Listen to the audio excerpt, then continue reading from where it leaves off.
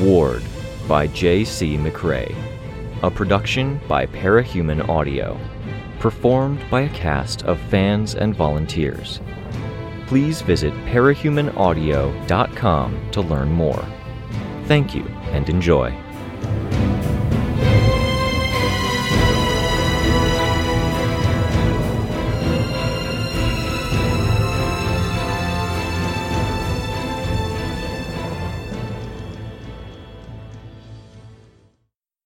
Arc 11, Blinding, Chapter 7. "Make you a deal," I said. Lord of Loss shook his head, his face a smiling collection of metal strips. It was overlarge, looming as much as the rest of him. "We've got a big, big bag of money," I said. "We want to buy your services. You'll get more than you will working for Love Lost. You get to keep your hands clean, and you can steer clear of the clusterfuck surrounding that group." "No," Lord of Loss said. "That's not how we operate." "You're mercenaries," Chastity said. "We are." "That's the number one thing about mercenaries. You'll do anything for money." "We work for money. Rules are necessary." "Being able to switch sides and do the crazy betrayal thing while getting paid for it has got to be the best part of being a mercenary, and you're giving that up?" Chastity asked, aghast, the tension of the small army that was lined up against us adding to the extremes and modulation of her voice. All around us, the landscape was changing. Snow was melting, heaps of it by the sides of the road that had been cleared for construction toppling and folding into itself. The wind continued to whip around us, and the air that carried that air to us made me aware of how stale it was, with something mixed into it, like an oppressive haze of baby powder or shampoos. "We get hired, we do the job, we do it well. Rinse, repeat." Lord of Loss intoned the words, his voice low in the way only brutes could manage. "We keep up the rules of the game. We don't make enemies we don't have to." Others in that mob were looking ready to throw themselves at us. Nursery in particular looked ready to draw blood. To stall, I decided to try something. "I'll make you another deal. Talk with us. Let's make sure we're on the same page. If you still think that this is okay when we're done, then we pick up where we left off, in—" "No," Lord of Loss said. "In exchange," I said, "we pay you for your time. We pass you money, hand over fist, to buy you time. Nursery gets more control over her area. We get nothing except your consideration." "Not your money to give away," Aroa said under her breath.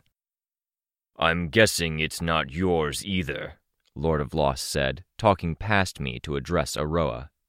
He chuckled as much as anything as he uttered, "No." "Did you hear what happened to the navigators?" I asked Lord of Loss. To Nursery, I said, "Are you aware they're putting kids in the line of fire?" "If we talk, it's going to be after we've captured you," Lord of Loss said. He shifted position, which prompted me to look back. Past the ground floor of the house, past kitchen, living room, and back stairwell, I could see the rear door, and I could see his bodily mass planted down there. Whatever form he wore, it was extended enough that he could cover 2 exits at once, and his oversized head was mobile, free to move where he needed it. Foyle, quiet up until this point, started shooting the crossbow, launching her augmented bolts. I'd known her as Flechette back in the days when I'd thought my boyfriend, Eric, and Uncle Neil dying at the hands of an unstoppable giant lizard was the worst life was going to get. Back then, she had something elegant. Now, she had something big. The skewers were about as long as my arm was from elbow to fingertip, tapered at both sides. They punched through Lord of Loss's digits, where a hand or clawed foot had just touched ground to give him leverage. He didn't react to the pain. He did try to lift his hand up, only to jerk to a halt. Our cue to go. I covered the rear flank as the others charged for the door. The headless spider with the crossbow strapped to its body was Foyle's mount. Parian slumped between Foyle and the crossbow, leaning hard into Foyle. She was at least managing the spider, despite her condition. "Cut through the buildings," I told them. "Lord of Lost never seems to go indoors at any point." I heard crumbling and looked back. Through the narrow aperture of the front door, I could see Lord raising an oversized clawed extremity, shedding debris. He hadn't managed to unimpale himself or pull the needles from the stones, but he had managed to pull up the pavement. Someone ducked underneath the hand, skidding on the ground. A cape, dressed in an all-covering orange bodysuit, who ran fast enough that they clipped the edge of the doorframe in their crazed run. I raised my force field as I saw them fix their attention on me. I could fly backward without worrying too much about bumping into anything, so I kept the majority of my focus on them. I saw them glance to one side. They aimed to go around me. Half right, they leaped, power-activating, to throw themselves at the wall. They collided in a shower of orange and amber lights and sparks and rebounded, no longer human, a swirling mass of energy. The impact when he hit the wretch was violent, the impact carrying through the air to scatter papers, money we hadn't grabbed, and the washed and dried silverware that had been laid at the edge of the kitchen's counter. He recovered, momentum lost, clearly startled that what he'd planned hadn't worked. Reminded me of Mom, just bigger and spikier, aggressive instead of defensive. My focus was on him, so I didn't get to see what was happening at the exit here. Precipice was stepping in at the least. I stared down my opponent. They were dressed like a hero from one of the old Japanese super teams, covered head to toe, hard helmet with full face coverage, a bodysuit with stretchy material with light decoration. They did have some padding, though. Elbow and knee pads. "Need help, Antares?" Candy interrupted my observations. "Save your juice," I said. Elbow and knee pads and some chest protection that made it ambiguous if they were flat or if they had pronounced pecs. Whatever the case, armor could indicate vulnerability, either to bait, as was my case, or by accident.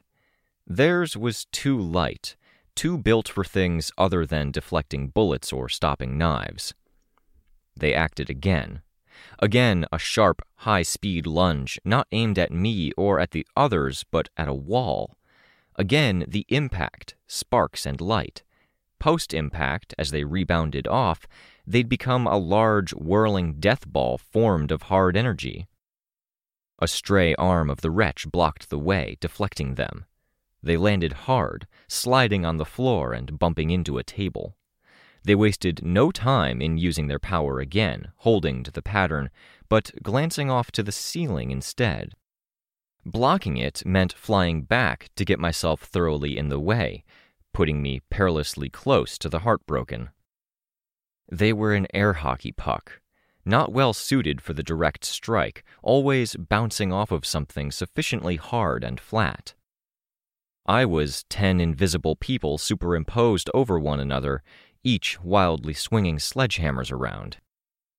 The thought, as casual as it was, threw me off. The natural hazard. It had made taking care of me at the asylum that much harder, and I hadn't made it easier. I drew in a deep breath, throwing myself to one side to intercept again. The pit of despair was there, waiting for me to get too close before I had that stomach-sinking feeling that anyone felt if standing on a ledge, provided they were unable to fly.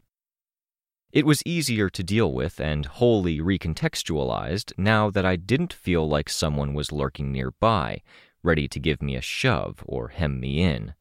But easier was different from easy. The others hadn't slipped through. "What's the holdup?" I called back. "Spider's too big for the door. Moving over to Snake, dealing with the big guy." I would have provided some assistance, but I couldn't take my attention off of the air hockey puck. The puck leaped forward, but dropped like they were tripping over their own feet. The goal, though, was to make as straight a shot as he was capable of, lunging while close to the ground, striking the floor at a shallow angle and then going directly for our team. I'd kind of expected it, though. My mom had done that a few times in sparring, trying to roll between my feet. Pads meant vulnerability. The hard bit of plastic or metal at the wrist was meant to help him when post-power, skidding to a stop. I blocked the impact, mindful that I wasn't too close to the heartbroken, then followed up, chasing. They weren't fully recovered when I crashed into them. I wrapped my arm around them, gathering them up into a full Nelson. They stomped the ground, propelling us both into a lunge straight for the ceiling.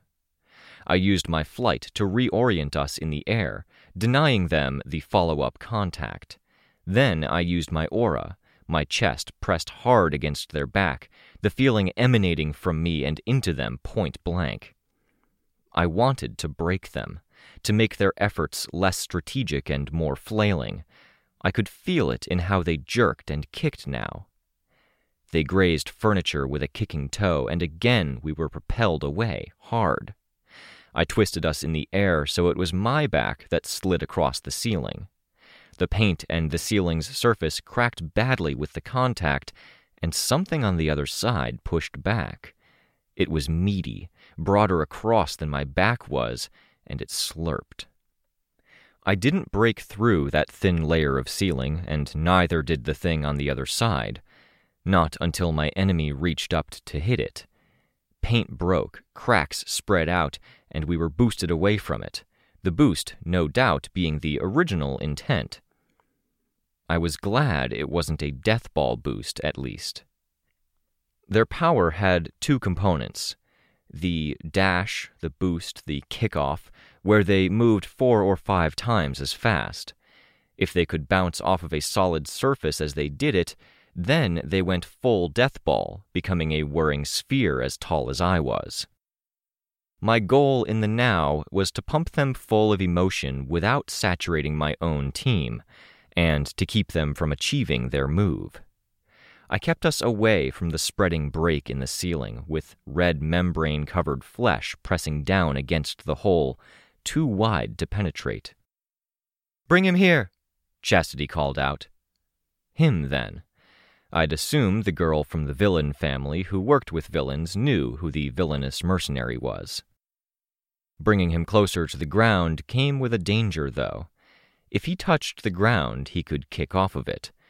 I tangled my legs with his, moving us in the air so those tangled feet weren't anywhere near the floor. Chastity stalked closer. She raised her right hand up over her left shoulder as she advanced, and it glowed nebulously with a dark blue energy.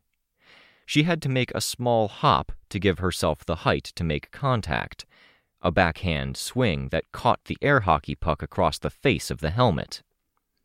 He was torn from my arms, slapped down against the ground. He didn't bounce or rebound. The floor cracked beneath him, far more fragile than it should have been. My foe groaned as he slumped down to the ground, hands going to his helmet so he could hold his head up.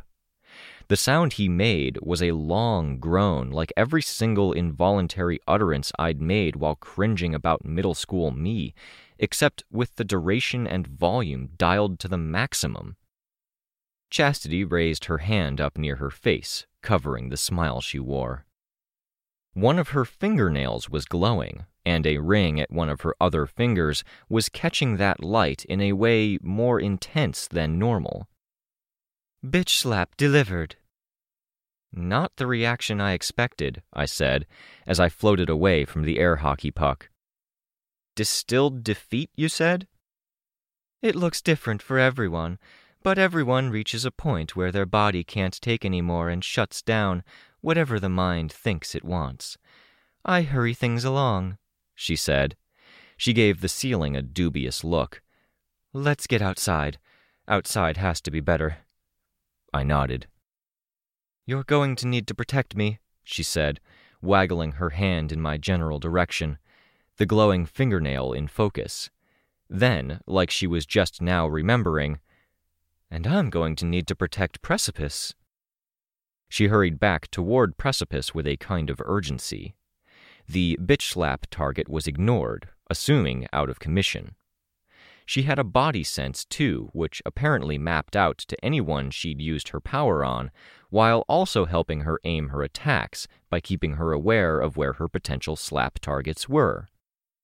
Her bitch slap was a dangerous weapon, but a fragile one. One shot, and if the target wasn't immune or resistant to emotion powers, then they were out of the fight. If she was more confident or powerful in her target's eyes, it hit harder and lasted longer. The fragility, though, was that the second she was taken down a peg, the effects all broke. Everyone she'd slapped down was back in play, and she ate some of the backlash. It wouldn't be too bad so long as she only had one foe she'd slapped down. The others were outside, with only Candy at the door, watching and waiting for her sister's return. I flew outside and up to a point where I still had the house to my back, but I could see over the others' heads. We were surrounded, but they were managing. Parian had threads going out in every direction, hampering the potential attackers. Lord of Loss was having to pull a clawed extremity from the side of the house where it had been nailed down, and it looked like he was reconfiguring into a form. 3 giant heads and multiple arms were drawing back into a central mass. "I wasted juice," Candy was telling Chastity. "Lord of Loss doesn't feel it." I could have told you that, I thought. That was a shame. "Nursery. If you can hit nursery, do it. Just nothing permanent." Candy looked up at me, then nodded. As horrifying as that woman is, I thought. Foyle was still assisting Parian, who was hunched over atop the spider. Her being there made using the large crossbow difficult, but Foyle did her best. The Heartbroken hurried toward Parian and Foyle.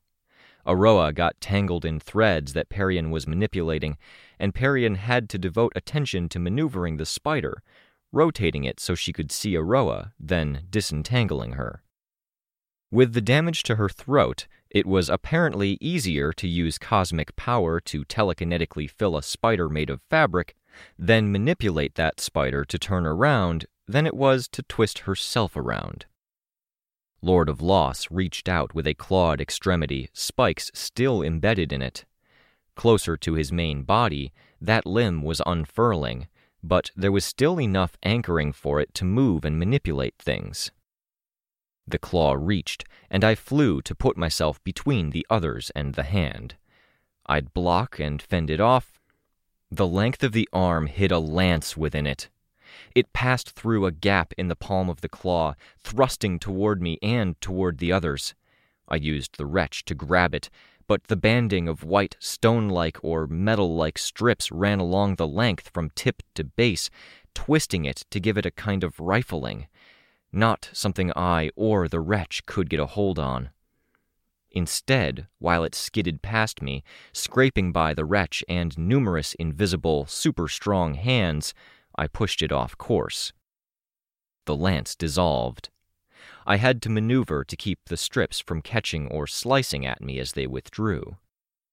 I couldn't get in close, because that put me in reach of another 3 claws.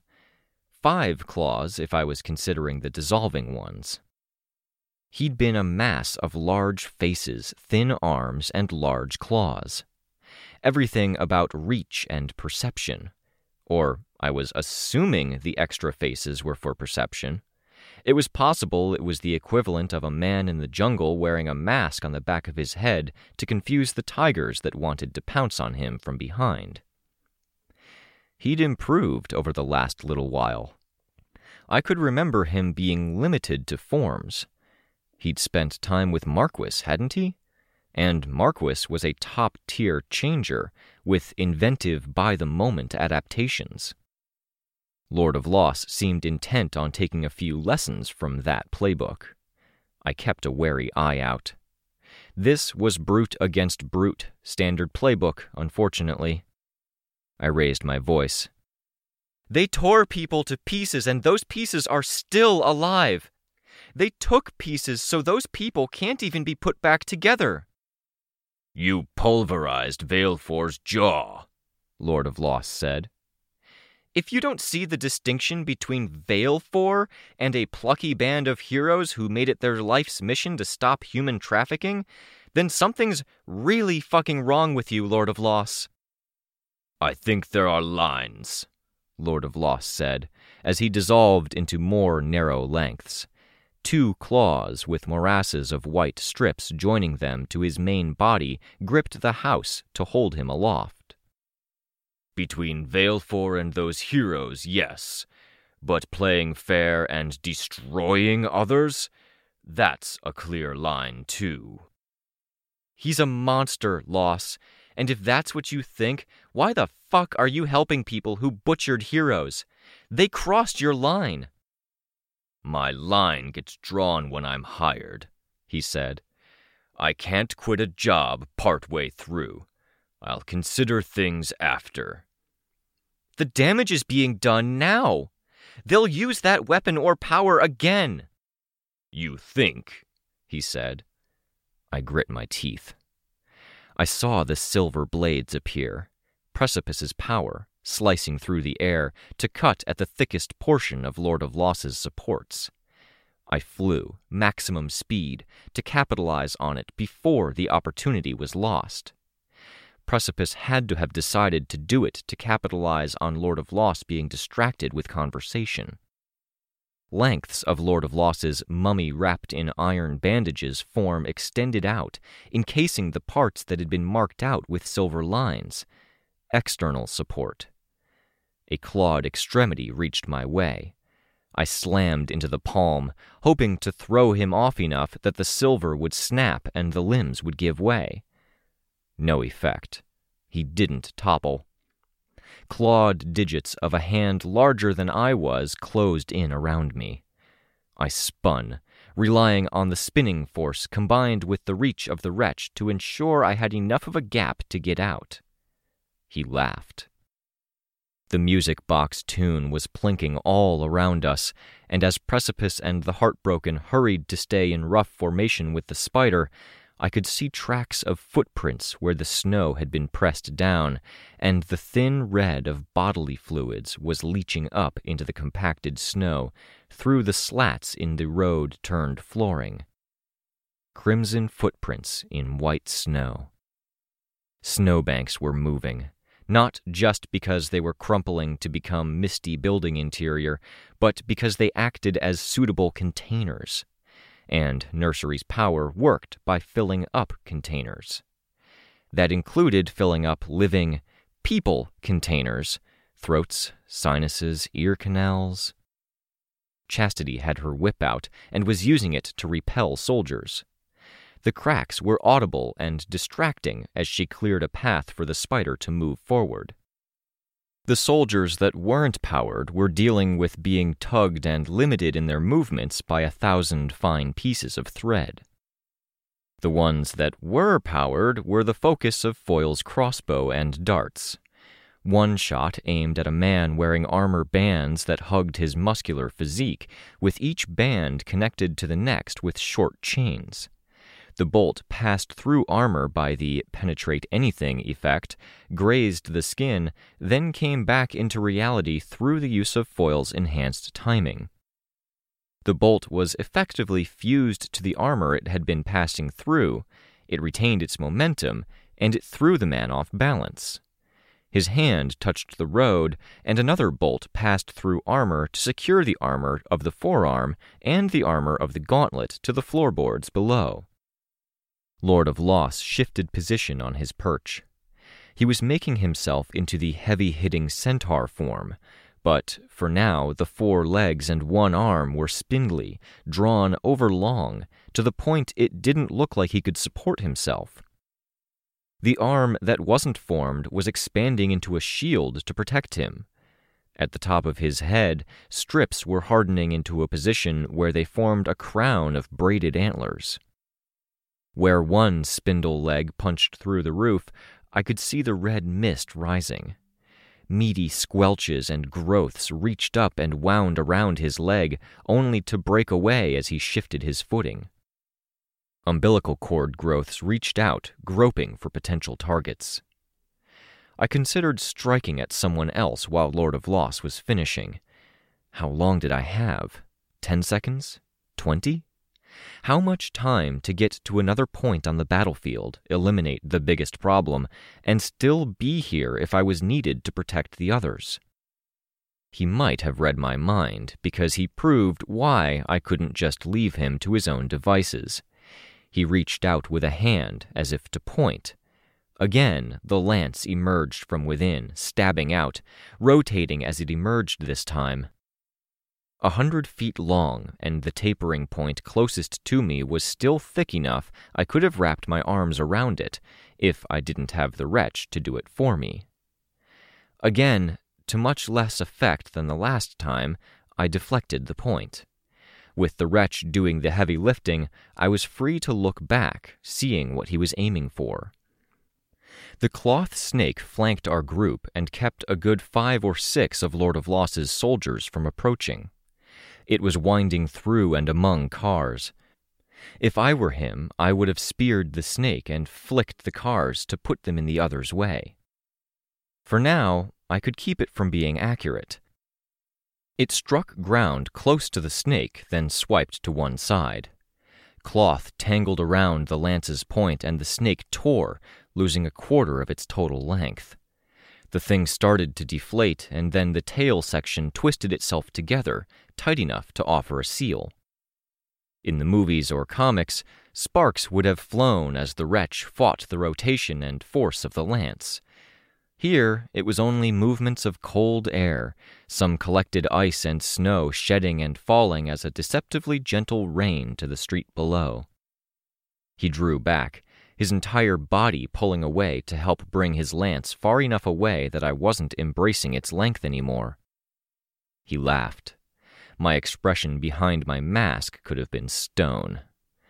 I couldn't stop it. The next one would strike home. Every time he repeated himself, he was more forceful, more consistent. Fuck. That he was being such a gloating asshole about it made me feel worse. Options. What are my options? If I couldn't deflect, catch, or otherwise influence the hit, predict the target and move them, or something else. Just thinking about my options helped matters, my confidence surging back, and in the wake of that, I was aware that my emotions were jumping all over the place. Precipice. Fucking rain. He'd hit me with his power after being explicitly asked not to. Why? To signal. There was no visual indicator he was using his power. He wanted me to act, and I had an idea what he wanted me to do. I flew at Lord of Loss, another hit, like the one I'd delivered before, only the silver blades weren't in place. Even if this didn't work, it might delay the next telescoping lance from coming out. I slammed into Lord of Loss, and this time there was an effect. Far below, 2 forelegs of his centaur form were breaking. I was slower than the thrown silver blades, so Precipice had signaled me, then timed the throws to connect just before I did. Lord of Loss lurched forward, his forward tilt and the falling legs damaging the house as they toppled. His shield came forward, the end slamming into the ground, which allowed him to avoid a faceplant.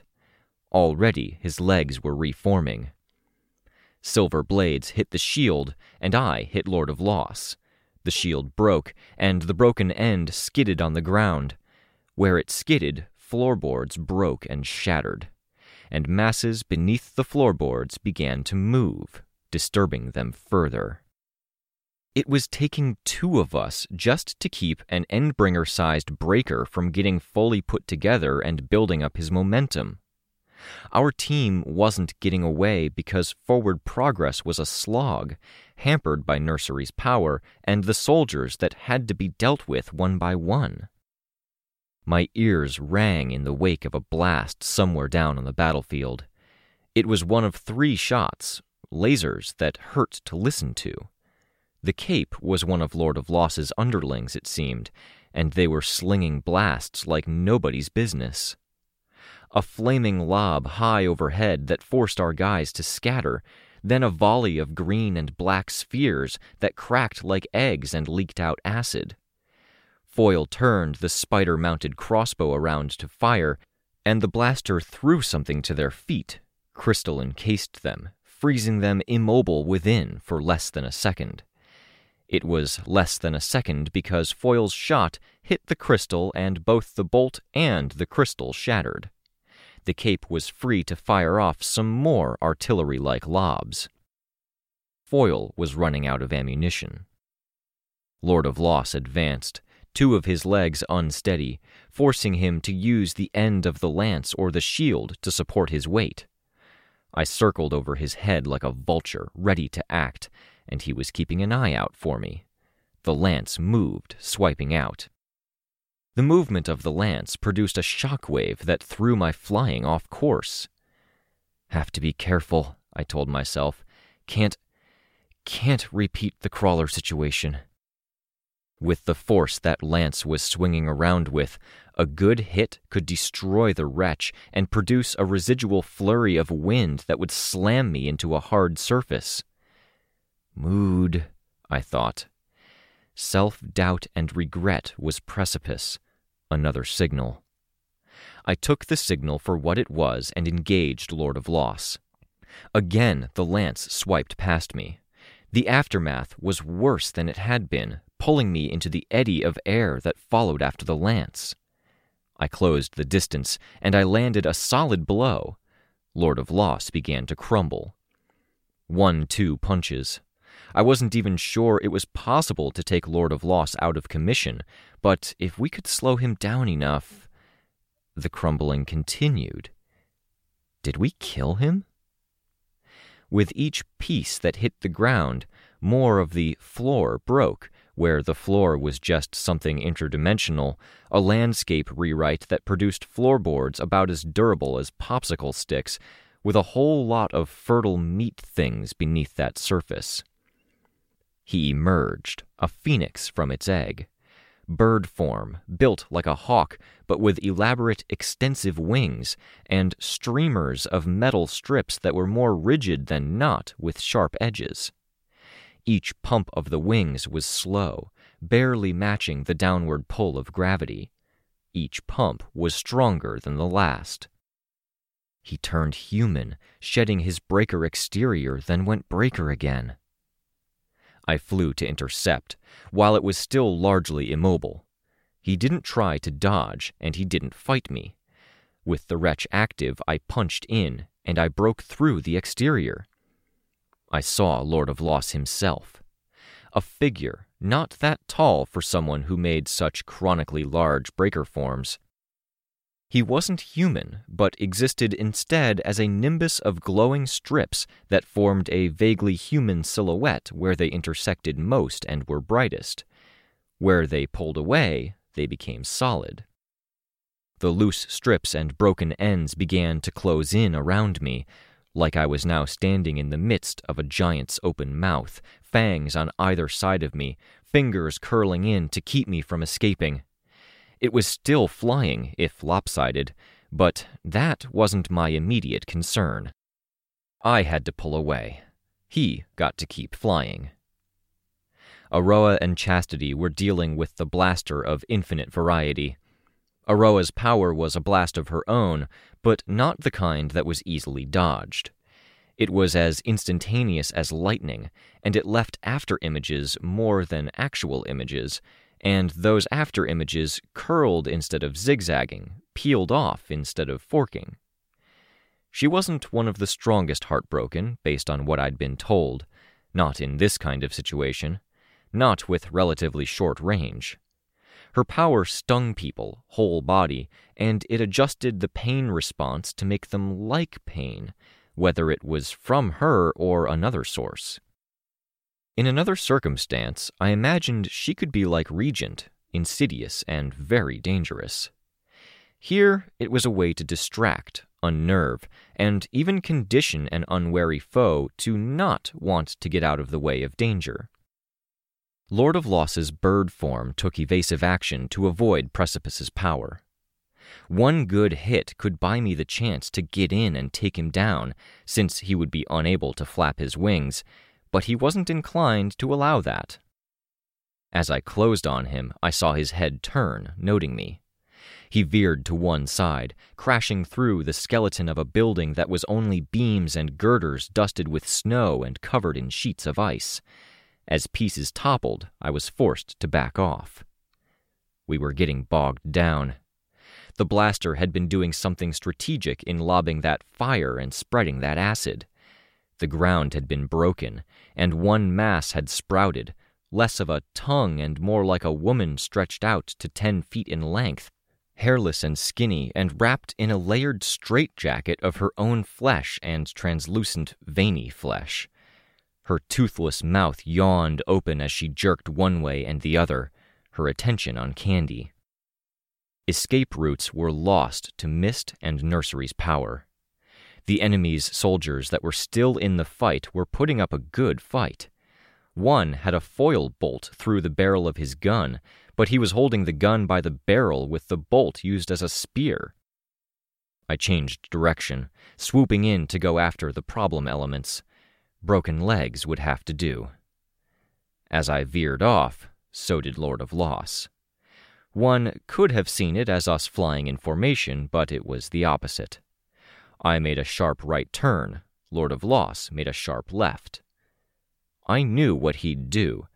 There were only so many destinations for him. I was faster, but he could hit harder and bigger. He'd flown through the construction sites that littered Love Lost's neighborhood. I did the same. Come on, wretch, don't fuck with me. If you go from grabbing shit to refusing to grab anything here, I'm going to be pissed. The first attempt failed as I skimmed past a stack of what looked like solar glass panels rigged up with chains so the crane could lift them up. The wretch didn't touch any of it. On the second attempt, I veered too close to the mist. The tarp I grabbed with both my real hands and the wretch broke away. Nursery's power had turned some of it to curtain or some shit like that, and the connection between the two halves wasn't strong. I could see something writhing beneath the curtain that fell aside now that the tarp was no longer attached. My teeth grit. I circled around. The others were winning their fights but losing the war. Candy wasn't using her power. Aroa wasn't a game-changer. Chastity had a tightrope to walk, and Foil was doing a damn good job considering she was preoccupied with the injured Parian, but she was still running out of ammunition. And then there was Precipice. Rain. I looked at him, and he turned from looking at Lord of Loss, who was tracing a loose U-turn, to look up at me. To be sure he could see me, I used my arm to point at the nearby crane. He fired, striking at the neck of the crane itself. Again, still flying toward my target, I indicated. Come on, I thought. Get this right, and please don't let the wind jar the crane and make the neck split, because that's not what I need.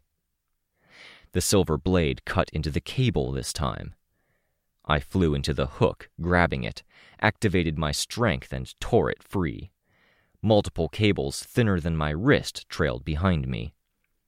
Lord of Loss was diving. He skimmed damaged buildings on his way down, and the ones touched by Nursery's power broke apart. More holes in the ground, more meat rising up. But he was drawing nearer and nearer to the ground now. He wasn't going to crush anyone in the group, slamming into them with a bird form the size of a large truck. He was going to destroy the landscape and let Nursery's things out. A loop in the air let me catch the midpoint of the cabling. From there, It was a question of catching up. I'd turned right, hit the construction site, and was now charging in. Lord of Loss was bigger, more ungainly, but powerful, and he'd needed more time and room to turn around. Now we were roughly the same distance from the group, both flying in like jousting knights, and my teammate and allies were hunkered down near the point where Lord of Loss and I were likely to clash. Parian was knitting her snake and spider together, forming something else.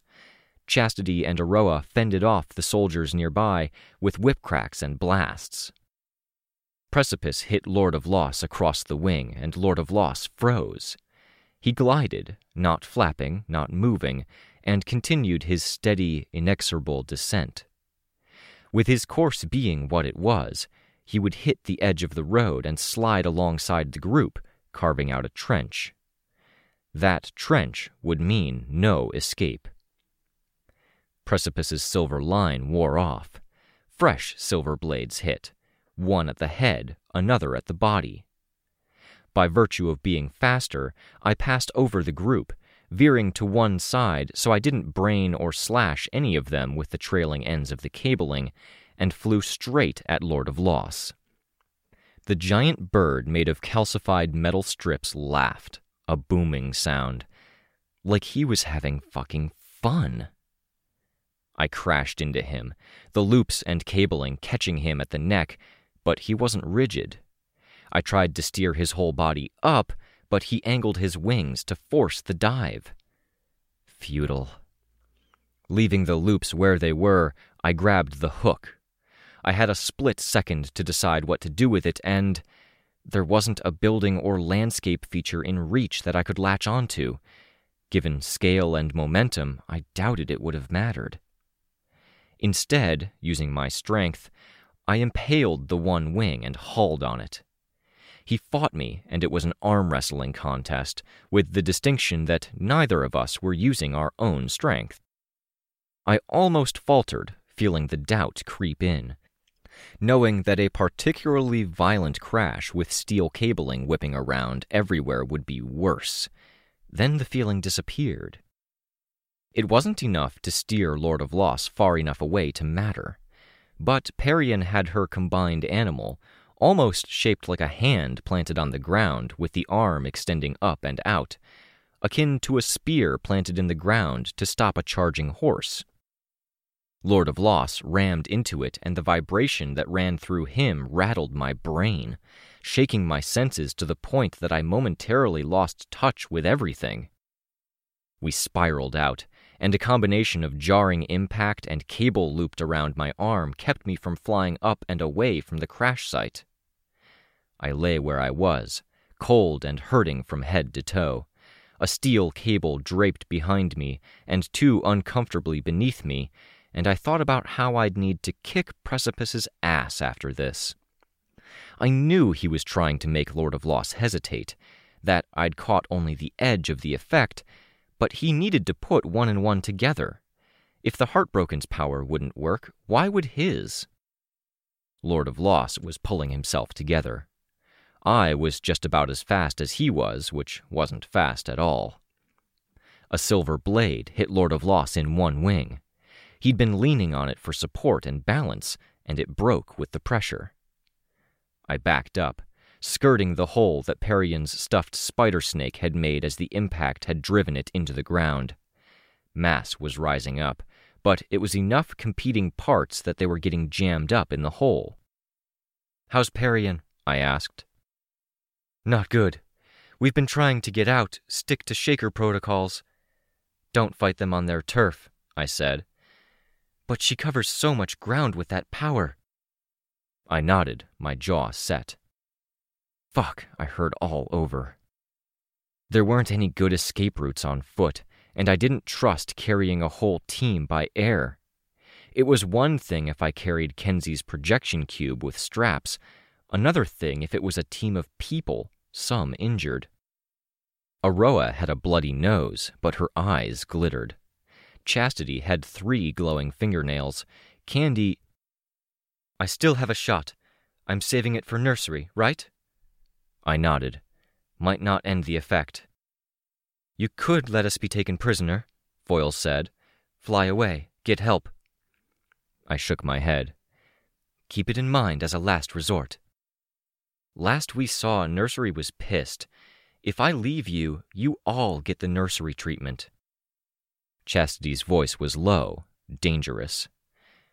I told myself I'd never have a baby. I've changed too many diapers, given too many baths, fed smelly food to smellier cousins and whatever. I'd sooner die. Let's not let it come to that, I said. And while we're assessing what to do and what not to do, precipice. Sorry, he said. Panic. If it was a gun or a toy, I'd take it away from you, I said. It almost fucked me up when I tried to lasso him. Sorry, he said. The bulge where the stuffed idol had been driven into the floorboards was opening up now. The bits of flesh that had been competing for space at the edge of the hole were now rising tall. One reached out to start pumping seeds into the ear of one of Lord of Loss's soldiers.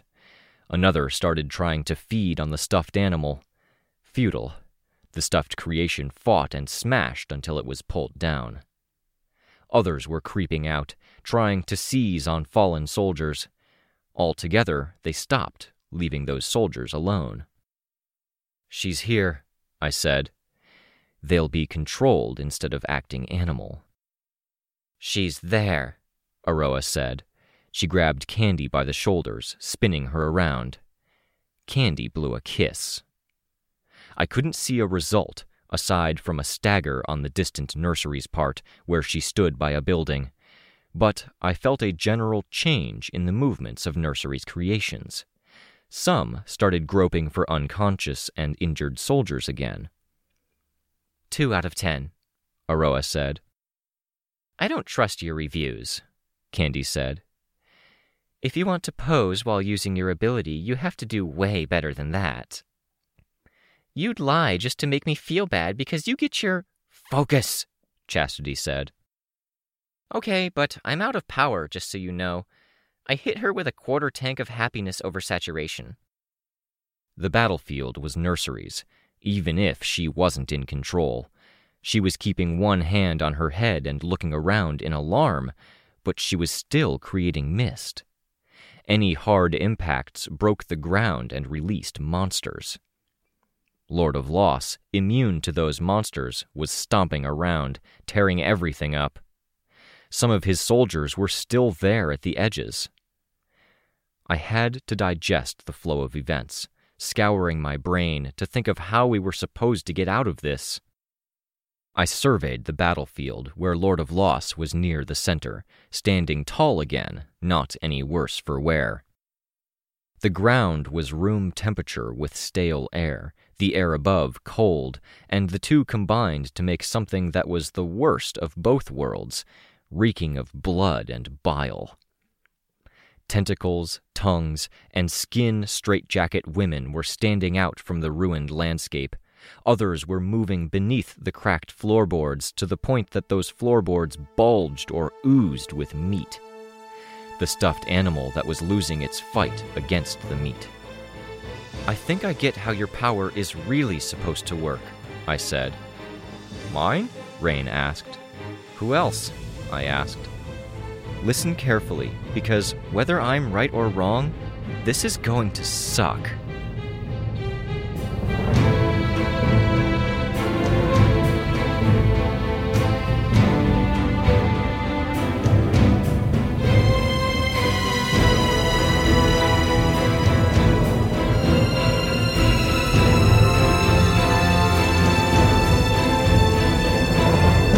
This was a production of Ward by Parahuman Audio.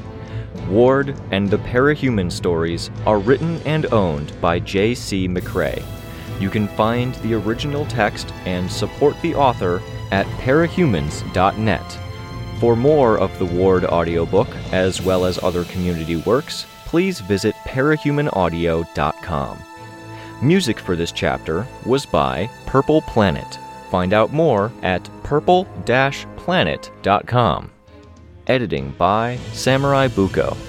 Narration by Robert Rain Ramsay.